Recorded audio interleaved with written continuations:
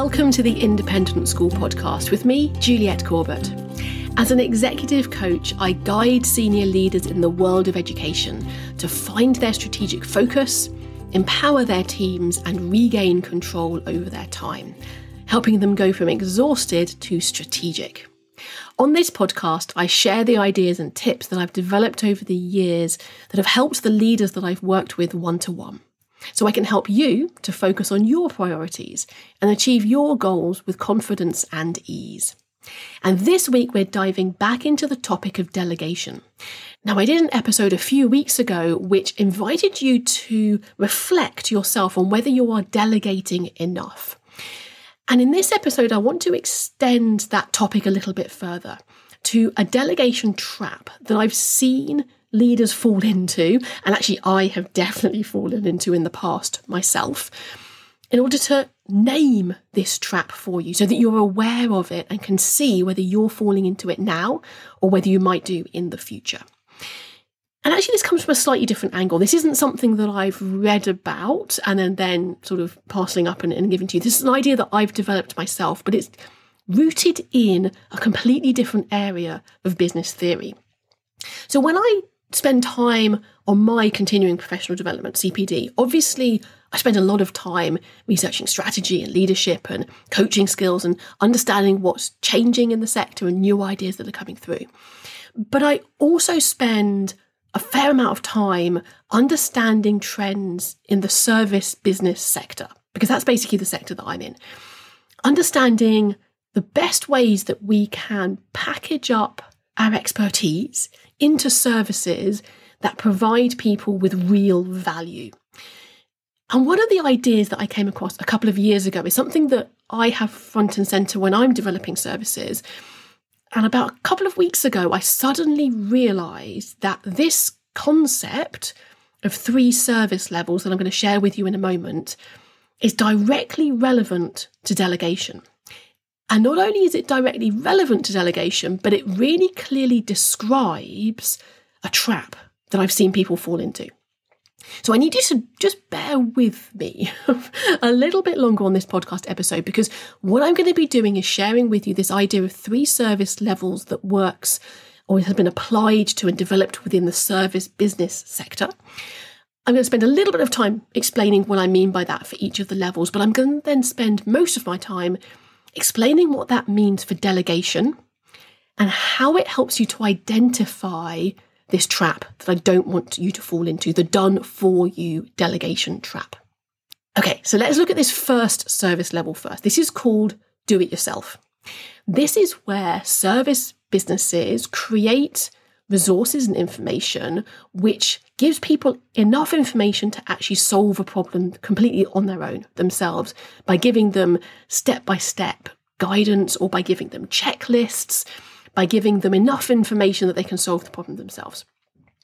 I use this a lot. I do this completely free. So this includes things like the podcast that you're listening to now, where there's no charge, but you have to do the work yourself. I'm not going to be coming along into your office and helping you because you're just listening to me in a one-way conversation.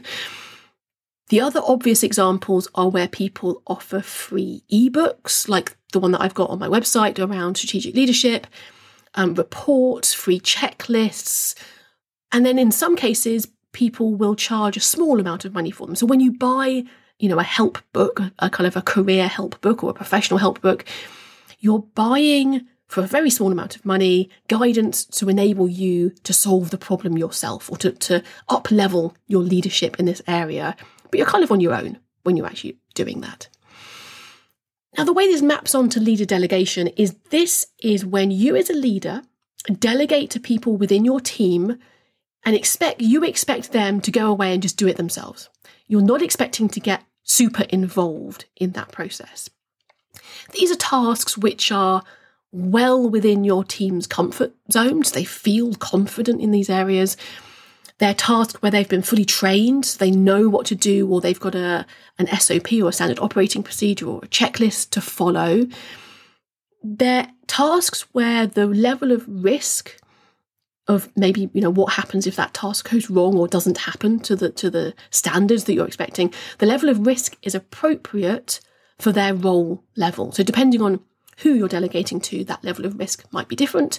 If it's another member of a senior leadership team, so say you're a head, you're delegating within a senior leadership team, that might be a task that actually involves a fair amount of risk, but that's appropriate to their role level. If you're delegating that to someone who's fairly new into a more junior role, then obviously the appropriate risk level will be lower if you're expecting them to do it themselves.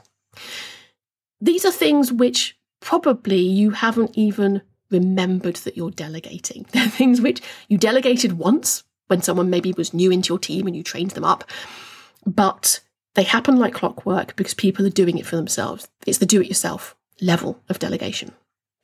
The second level is what's called done with you. So within service businesses, this is considered a service level, which is kind of a mid-level, where the business, either the business owner or the person who's the employee within the business, sits alongside their client and they do it together.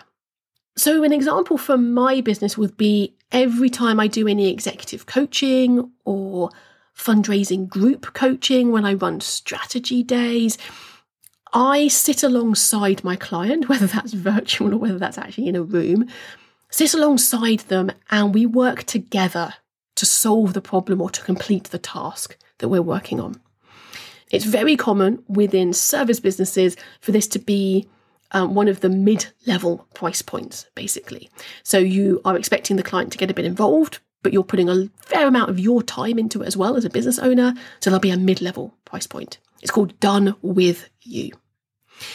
Now, the way this maps onto leader delegation is any time you as a leader are sitting down together with someone within your team and working on something together. It might be that it's the first time they've done it, so it's completely appropriate that you sit down together and work through it together as a team. It might be something where you give them some steps to complete, which won't complete the activity, the project, the task, but will get the person a little bit closer. They then come back to you to do a check-in. You then give them the next couple of steps, or you brainstorm together the next couple of steps. They go away, complete those steps, they come back to you to check in for however many cycles it takes to complete the project, the task. And what I think is really interesting here is that this basically becomes a little bit like a coaching relationship. And there's been a lot of discussion and work done around leadership as coaching, the way that you can coach the people that you are leading to enable them to fulfill their full potential and really step up into that role that you're coaching them into. In most cases, ideally, you do it with them a couple of times, maybe one time, maybe two times, whatever it might be. And what you're doing is you're coaching them, you're training them, you're helping them to see the skill set and the mindset that you are bringing to that project to enable them after a couple of months or maybe even after a year, depending on how big the scale of the project is, to then do it themselves in future times. Ideally, that's what you're working towards. So done with you is aiming towards them doing it themselves at some point. In some cases, that's never going to be possible. It's always going to be a done with you form of delegation, in which case you might want to think about reducing the number of check-in points once someone's up and running with this particular type of project, so they have a little bit more scope to do it themselves between active check-in points where you're sitting alongside them and reverting back to the done with you approach to delegation. Now, this can be really effective. And certainly if you set up the idea of, I'm going to do this with you the first time or the first two times, and then I'm expecting you to do it yourself, sets an expectation for you as the leader that you're then going to be handing this on to the person within your team and encouraging them to write their own checklists or SOPs to make sure that they're able to then fulfill their role of doing it themselves in the future is a great way to set up the expectation for that. The third level of service, which service business talks about, is the done for you level. Now, normally this is the most expensive service that's on the menu, as it were. And the reason for that is because the client's time is fairly minimal. There might be a bit of collection of data, collection of information at the beginning of the done for you service, but then normally the business owner or employee goes away and they do the vast majority of the work. Now, in some businesses, that might be, for example, a strategy development service where the idea is you collect lots of information, you go away, you develop the strategy, you come back to the client and present it. It's the sort of thing that the really big strategy consultants would do for you. In another example, it's the kind of thing that people would do where a fundraising consultancy would pick up a feasibility study. They'd collect certain information from you as a client. They'd then go away, do the study, and then come back and report to you. Now, one of the things that I've learned about me, my business, but more about my perspective, my mindset about the way I like to work with people is that I don't do this anymore. I used to do it. I've moved away from it. The reason is I've noticed that it doesn't build a skill set or a mindset within the client for them to actually become self-reliant over time. It feels a little bit like I would swoop in, do the work for them and then leave, and all that they've got is actually that report or that next set of action steps. They haven't actually, as a team, up-leveled their ability to then do it themselves going forwards. Now, that's not always the case. It doesn't have to be the case, but often we see this. And I think, and I might be slightly biased here, I'm very happy to admit, just as much as I've moved away from doing that in my business because it doesn't enable my clients to build the skill set and the mindset that they need to do this work themselves, I've also realized that the parallel to that in a leader delegation situation is that if you swoop in as the leader and do things for your team members, that's not training them, it's not coaching them, it's not developing their skill set or their mindset to enable them to actually step up and do the job to their full potential. And when you delegate something, or you think you've delegated in inverted commas, you've delegated someone, but in actual fact, you're still doing it for them because you're making all of the decisions, you're constantly hovering, is kind of the equivalent of helicopter parenting, basically helicopter leadership, hovering over them, constantly dipping into the operational detail with them. You're basically doing it for them. What you're doing is you are training them to expect that level of decision making. They don't then step up to the expectations of their role, to then make decisions within their own level of capability within their role. You're also potentially, for some people, really frustrating them because you're not letting them spread their wings. You're doing everything for them. You're not letting them explore their way, their mindset, their approach to this particular project for themselves. And then also, and this is really hard for leaders to hear, but you're not letting them fail because you're constantly stepping in and doing it for them. And although failure in a high-risk project or task obviously isn't something that we want to see, we know, come on, we're teachers, we're educators, we know that failure is an essential part of learning, of growing, of developing resilience, of being able to reflect on what happened and then improve over time. It's absolutely critical that you allow your team to experience small failures in an appropriate level of risk, obviously. So this is when I suddenly realised that this is the trap that I see people falling into. The do-it-yourself and the done-with-you approaches to delegation, brilliant, go for it. You're coaching them, you're training them, you're giving them the space to do it themselves once they're ready. The done-for-you approach to delegation isn't actually delegation. You might say you're delegating, but if you're constantly dipping back in and doing it for them, it's not delegation. And that trap that you can fall into by just hovering constantly over someone and doing it for them leads to a form of learned helplessness. Now, I've heard this phrase being used in leadership circles before, this idea that you could have the potential that you are training people in your team and you're coaching people in your team to feel helpless and eventually to actually be helpless because they haven't had the experience of solving problems themselves, being resilient to small setbacks and then getting back on the horse and making the next one a success.